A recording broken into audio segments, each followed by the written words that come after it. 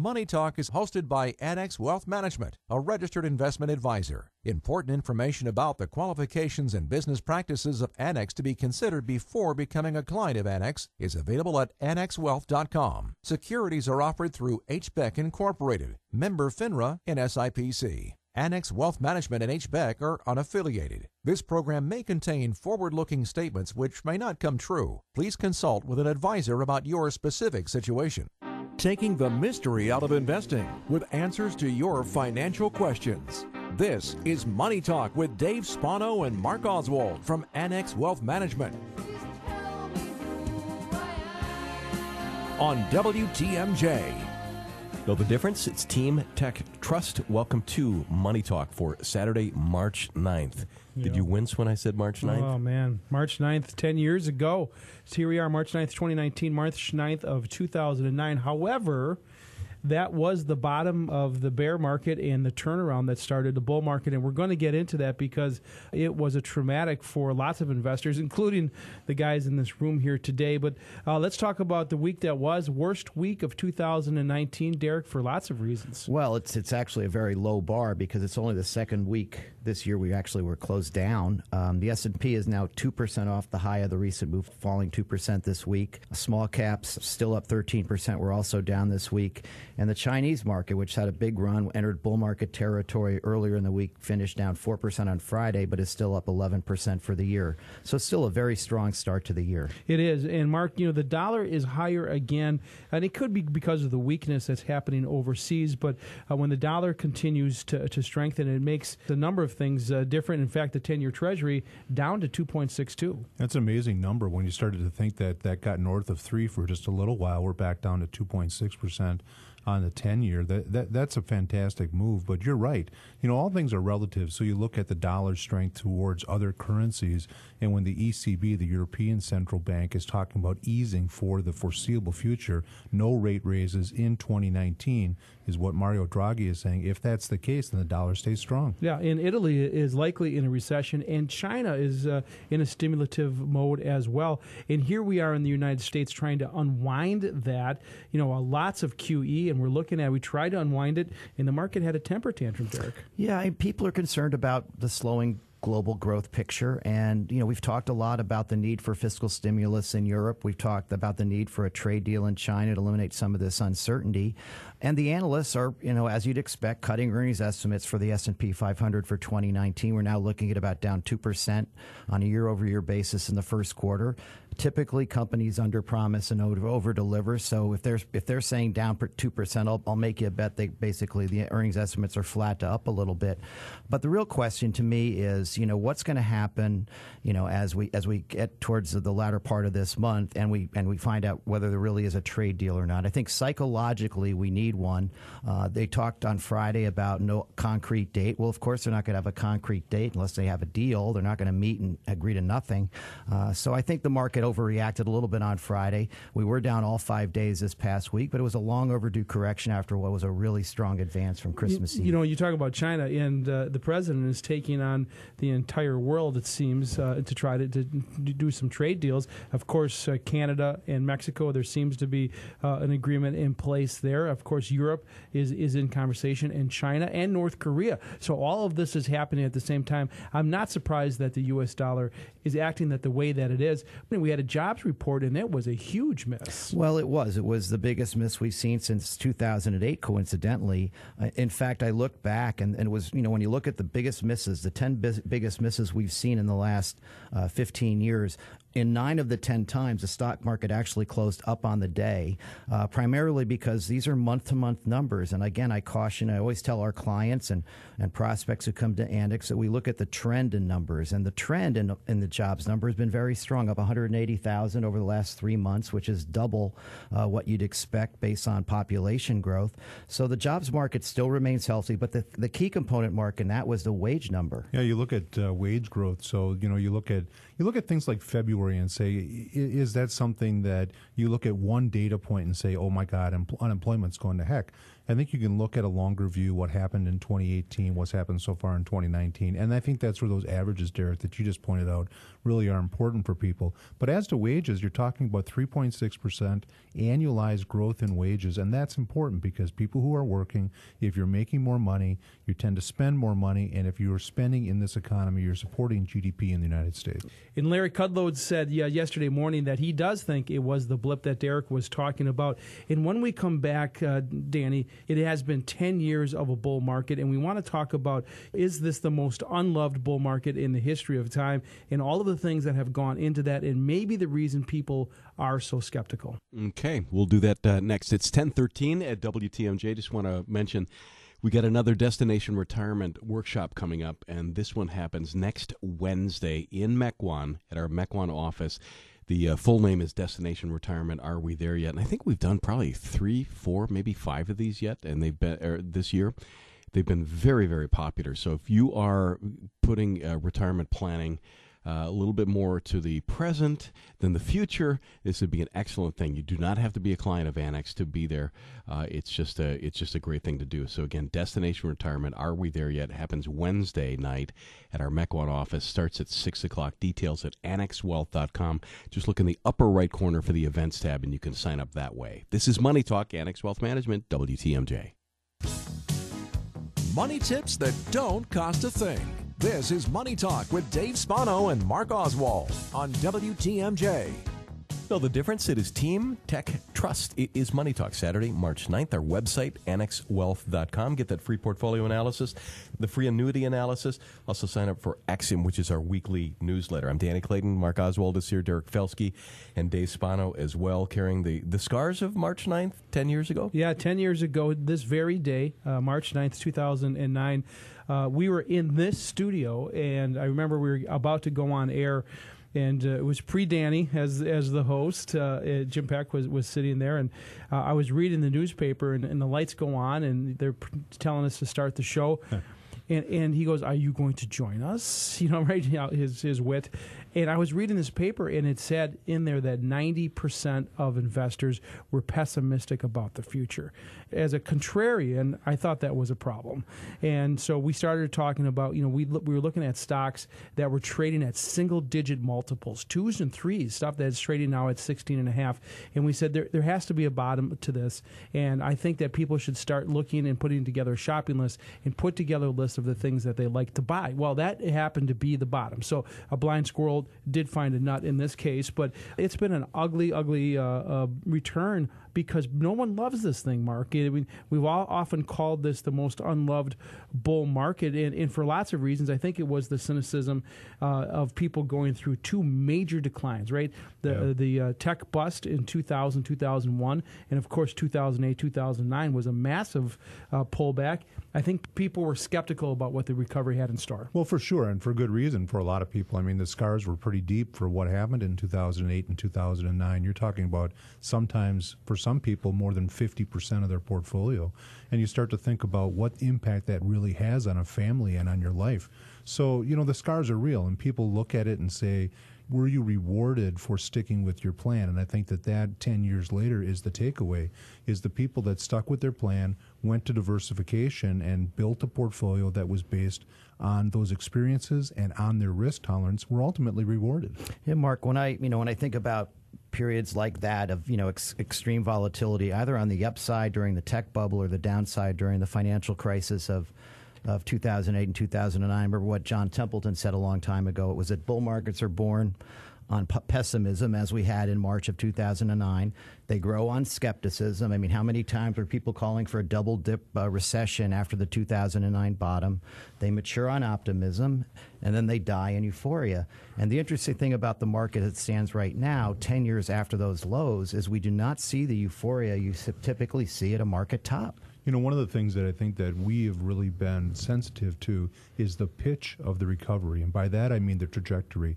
Sometimes you see these V-shaped returns where the market goes down, it seems to bounce off and go straight back up. That's not what we've seen here, Derek. And I think that's an important point because the longevity of this thing versus the pitch of the return, they've been commensurate, and it's been okay because of the fact that it's been slowly going back up as opposed to bouncing back up. And I think the primary reason for that is the cause of the problems in 2008 and 2009 was due to real estate, excessive home building, excessive apartment building, and the like.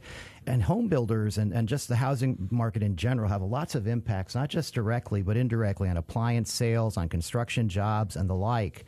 And what I've seen recently is, despite this weakness we've seen on a year-over-year basis relative to a year ago, you're starting to see the home building stocks and home builder enthusiasm start to grow. Housing starts, for example, are up way better than expected in January. And from what I've been reading, there's really an absence of homes. There are lots of millennials that are staying at their parents' house. And if you get that housing market going, and I don't see why it wouldn't with interest rates at these levels, that can lead to a secondary oomph to the economy that could be even buttressed more by a trade deal. I saw something the other day that I found really interesting. In the end of 2008, the split between owners and renters was 68% owners, 32% renters. And here we are, despite everywhere you see apartments popping out of the ground. Today, it's 65% owners and 35% renters, and there has not been a major difference in all of that. So we want to continue this conversation, but coming up, a great conversation with Tom Parks. Yeah, for sure, Dave Spano. That's coming up. Tom Parks heads up our 401k department. So if that is something that if you own a company, you run a company, would like to make a great 401k for your employees, we're going to cover off on that. Also, a little bit later on, Jason Gannier is one of our wealth managers at Annex Wealth Management. He is also a full-time police officer. He knows government employee stuff forwards and backwards. Excellent segment with that. It's all part of the team because we talk about team, tech, and trust at Annex Wealth Management. Again, website, annexwealth.com. Get that free portfolio analysis, the free annuity analysis, and sign up for Axiom, which is our weekly newsletter. WTMJ, it's Money Talk, Annex Wealth Management. From simple investments to stock advice, back to Money Talk with Dave Spano and Mark Oswald on WTMJ. Know the difference? It's Team Tech Trust at Annex Wealth Management. Welcome back, Tom Parks, Director of Retirement Plan Services at Annex. Thank you for having me. Well, we talked about this before. There's intense competition for employees. The benefits package a lot of times can make the difference. It'll tip the balance in favor of the employer. Good benefits retain employees. They take pressure off of the HR department. All that stuff, is that still true? Absolutely. More so now than ever. Let's talk about constructing a great 401k plan, and I guess we'll start with having the right number of options. Too few? Too many? I mean, that's a great question. So it's a delicate balance. When you look at some people, they'll say you want to make sure you have enough things for people to choose from when it comes to the investment selection. But there are also a lot of studies that show there's a breaking point at which they're diminishing returns. So once you start offering too many, then people start to tune out, and it actually has the opposite effect of what you want it to have. So eyes glaze over, and they have no idea, right? Right. Paralysis analysis, is that it? Yeah. Absolutely. Yeah. So, there's a requirement that you have at least 3. I haven't seen a plan in a million years that has only 3 investment options. But there was a trend for a number of years of having more and more and more. That has come back. With the advent of target date funds, I think that mitigates some of the concern of having too many. But, yeah, that's something that you want to be real deliberate about. Talking about good things to do when you're creating a 401k plan for your employees. Keep an eye on fees. Where are fees nowadays? You know what? The thing with the retirement plan industry is there has been such a focus on fees, and with the disclosures that came out, the required disclosures that were part of the law a number of years ago, people are more in tune to it.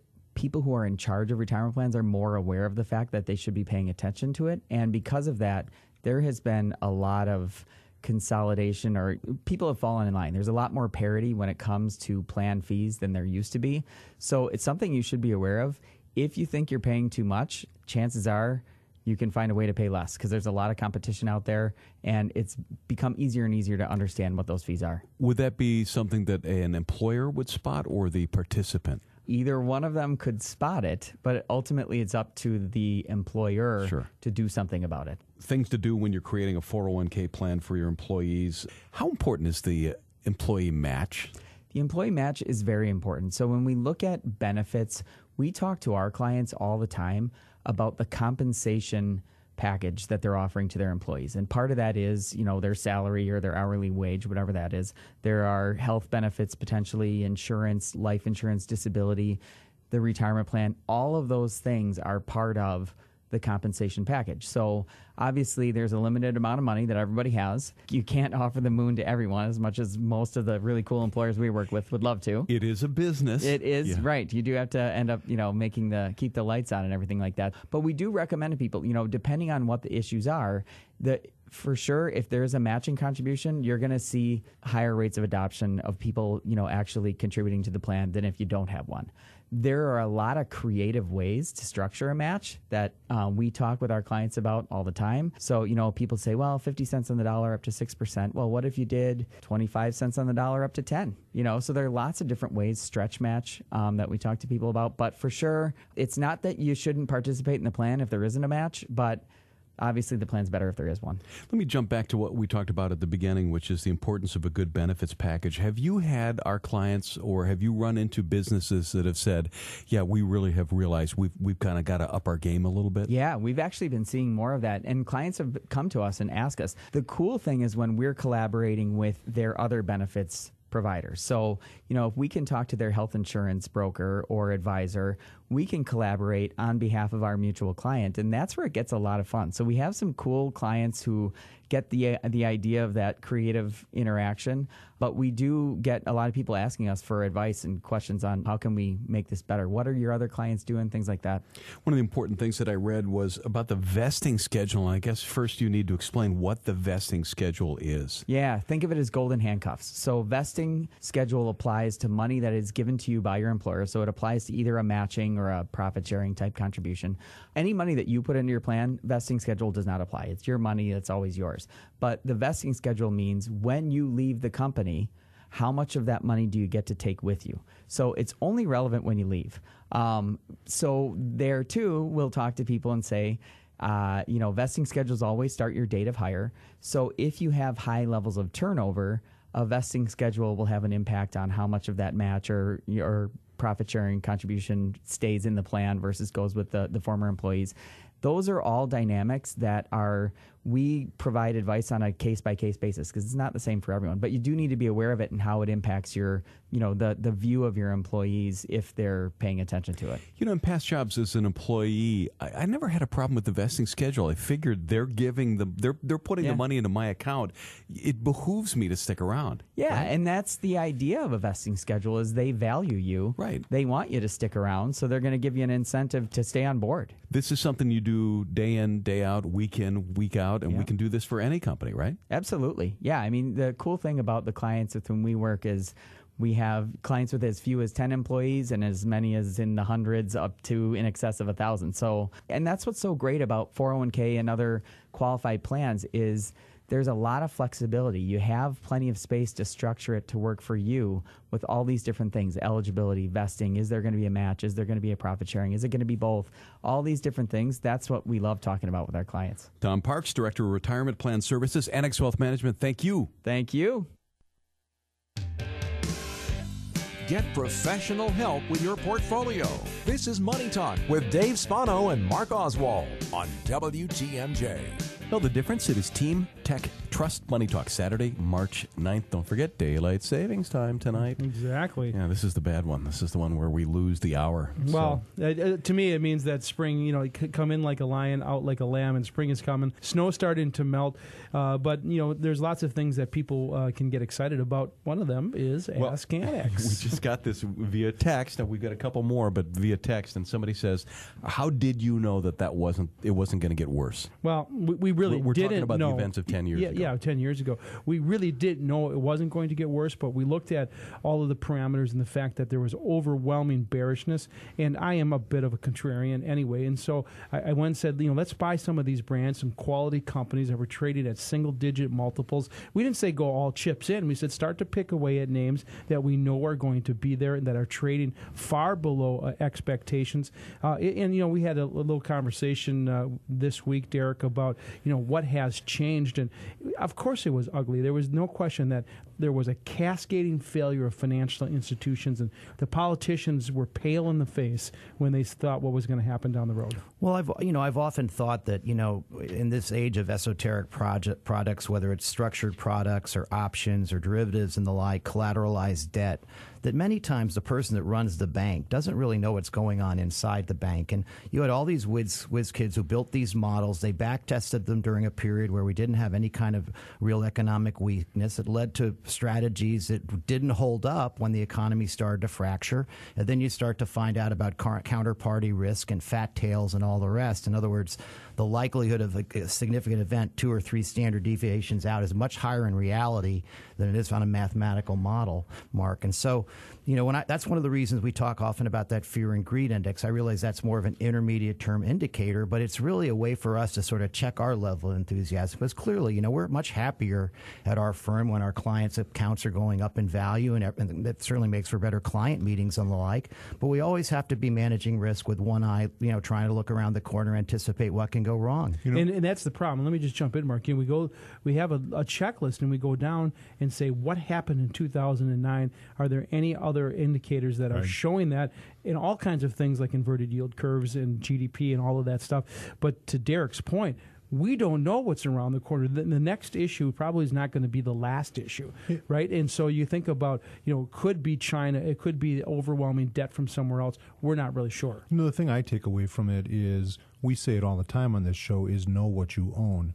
When you start thinking about CMOs, collateralized mortgage obligations, and what was going on at that time, how many people that are listening this morning really understand what those investments are?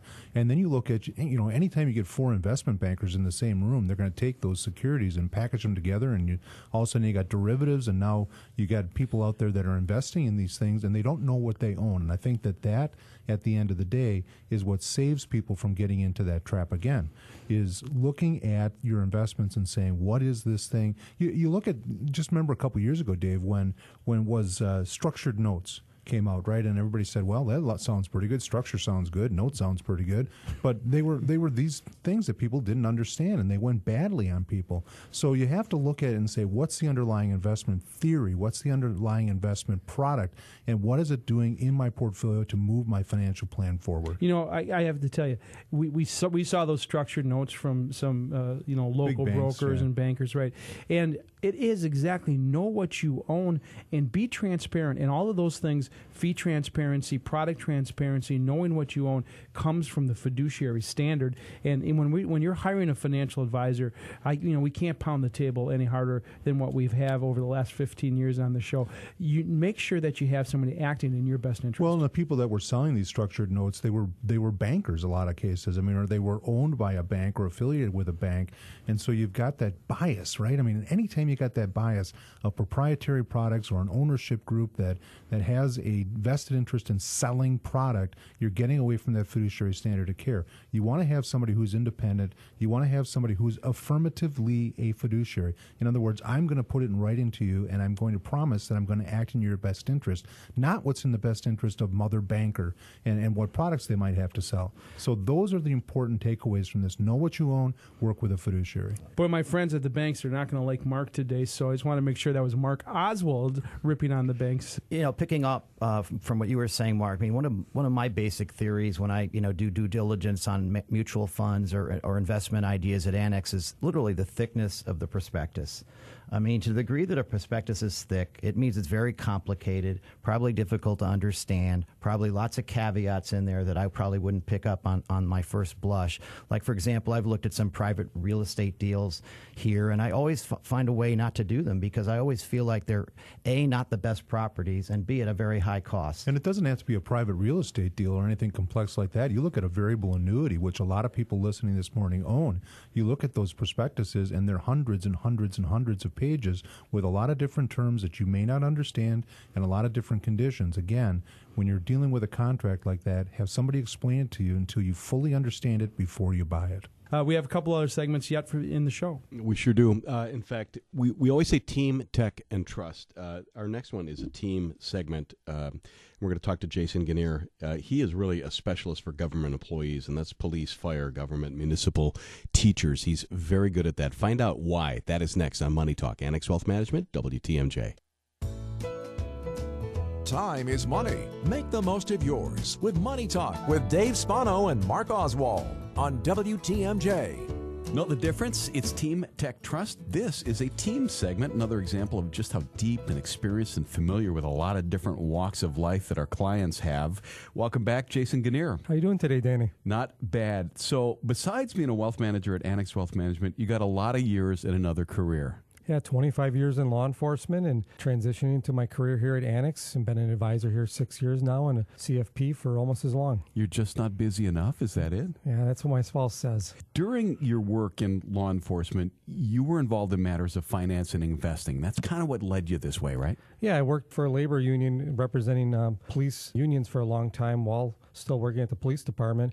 And obviously those things lend themselves to questions on financial planning, pension systems, deferred comp, and it just kind of was a natural progression. I enjoyed it, and I found that there was a vacuum there that needed to be filled for government workers that weren't getting good advice from outside advisors. Good. So listen up, folks, if you're in that line of work. Government employees traditionally have good benefits. Does that mean that they don't need financial planning? Almost just the opposite. One thing is government employees tend to retire earlier than their counterparts in the private sector. Pensions at some point, mid-50s, early 60s, kick in and lends itself to retirement. So you got to plan for, a longer retirement. And even though a pension replaces a percentage of your income, it doesn't replace all of it. So you have to have a plan of how you're going to replace that income in retirement. So the 401k equivalent for government employees is that 457B, is that right? What's the difference? Well, it's a fancy IRS code. They use, 401k. They use 403B for our friends in the nonprofit and teaching sectors. And then 457 is for government employees. And there are some differences between the 401k and the 457. What do government employees really need to know about pensions that they might not fully understand? I guess there's a lot of moving parts in a pension. First off is with the state pension, which is the largest pension in Wisconsin. There's a county pension and a city pension. But it's first off, am I in the variable or the core? And those are different investment choices. And then how long do I want to stay in the variable or the core, or do I want to switch at some point in my career? You can only get in or out once. So it's not like you can jump back and forth with your 401k, changing your asset allocation. The other thing is when you retire, you have a survivor benefit potentially if you're married. Do you want to take on 100%? Or 75%, or there's different options. So there's quite a few moving pieces when you get to retirement with pensions. It can be complicated. You need some help. Correct. And a lot of times, one of the mistakes I see is that people wait till they're ready to retire to sit down with an advisor. So they're like, well, I want to retire in 2 years. I'll meet with an advisor then.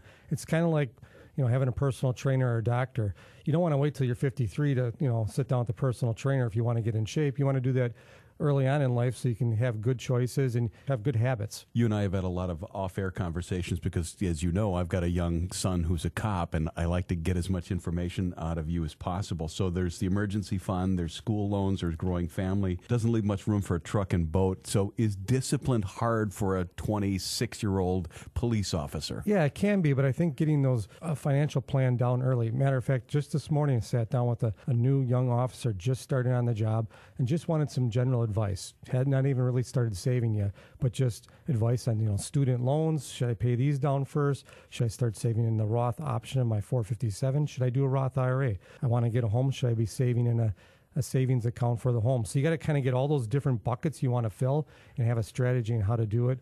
And then it's obviously as life goes on, those buckets get bigger and life gets more complex. For sure, it pays to sit down with an advisor. Kudos to her for coming in. Yes. That's pretty smart. So is going hard after overtime, is that the solution? It would seem that's pretty lucrative. Yeah, sometimes that is a solution. It's nice for you want to have a vacation or you have maybe some short-term expense you have. Overtime works nice for that. But if you do it throughout your career and you get your lifestyle dependent upon that overtime, eventually when you retire, it can be a little bit of a seismic shift to not have that overtime because your pension, again, isn't going to replace all of your income. So you speak this language of law enforcement, of government workers. What are the steps you like to follow with clients who work in those fields? Everyone's plan's unique. And in law enforcement, firefighting, teachers, we tend to rely upon each other because there's a level of trust there, a strong level of trust. So a lot of times someone will be sitting down in the squad room or the firehouse or the teacher's lounge saying, hey, what are you doing? Well, I'm going to take the accelerated pension. Well, that might be a good fit for that person and their financial plan, but it doesn't fit everyone's financial plan. Everyone has different situations. Some people have kids, some do not. Some have kids in college. Some have a spouse that has good paying job. Others have a spouse that maybe stays at home. So every situation is different, and taking general advice can be somewhat dangerous to your financial plan. Jason Gannier, Wealth Manager at Annex Wealth Management. Number one, thank you for your service. Number two, thank you for your time. Thank you for your time, Danny. Our website is annexwealth.com. You can click that Get Started button, and we will get you going. Get that free portfolio analysis, the free annuity analysis. Also sign up for Axiom, which is our weekly newsletter. It's Money Talk, Annex Wealth Management, WTMJ. Don't settle for less. This is Money Talk with Dave Spano and Mark Oswald on WTMJ. Know the difference. It's Team Tech Trust. This is Money Talk, Annex Wealth Management, WTMJ, for Saturday, March 9th. At the essence of this show, financial planning. Let's talk a little bit about that. Well, talk about the things that cause people concern. Obviously, running out of money has got to be at the top of that list because, what we have seen in the markets in the past. And so people have to invest. They have to create portfolios that make sense for them. And the other part of that, Mark, is longevity. People are living longer. The IRS is taking a look at our RMD tables because of that very reason. And so people running out of money is one of the things that bother people. Market fluctuations, healthcare costs, these are all of the things that people have to put in their portfolio. And it's things when people come in to see us, Mark, we try to walk through that. Well, I think you're balancing two different things, right? I mean, longevity risk is the risk that you live too long, right? And do you have enough money to do that? And it's easy to take a 30-year view of your investments and say, what's my portfolio going to look like in 30 years? At the same time, you have to look at it now in the shorter term and say, what am I doing today? What kind of variables are we looking at in our portfolio? And that's why we've made it very dynamic, Dave, is to have people come in and be able to say, what about now? Now that I've looked at my portfolio, we've made the decision to retire, or we've made a choice to buy a second home or whatever it is. What impact does that have on my financial plan and the likelihood that I'm going to outlive my money or not outlive my money? Right. So there's a number of questions. And not only that is, where are you going to live and where's the money going to come from? And do you have healthcare costs in long-term care? But, I alluded to, Derek, market fluctuations is one of those things that causes people concern, and rightly so. And so when people are building portfolios, there are things that people can do to mitigate some of that risk in portfolio construction. Yeah, one of the things that we do that I think is really interesting is, we do acknowledge modern portfolio theory, the idea that a portfolio of uncorrelated assets can yield a superior risk-adjusted returns. But implicit in what we do is we actually have forward-looking assessments of valuations and what the likely returns are on these asset classes. And that can lead to dramatically different asset allocation guidelines than what you typically get from a set-it-and-forget-it type advisor. For example, in late 2018, we were rebalancing towards emerging markets and away from U.S. large-cap stocks, the FANG stocks, if you will.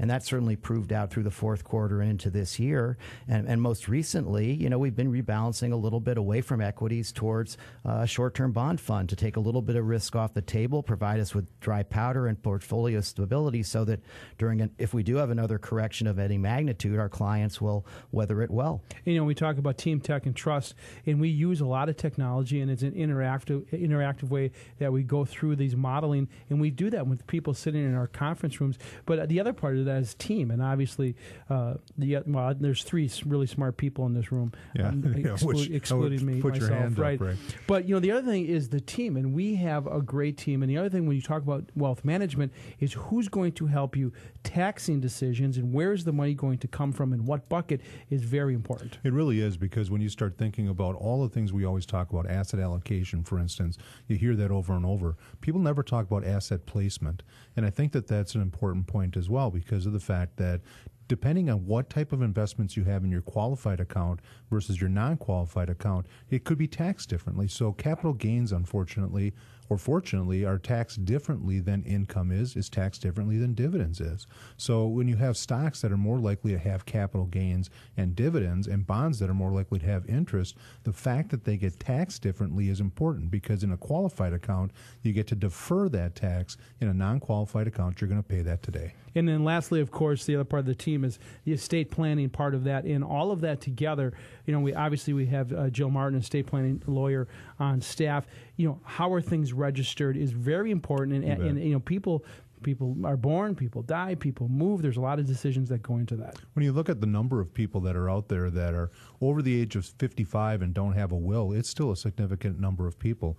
And a lot of people are just like, well, if something happens, the kids will work it out or my wife will work it out.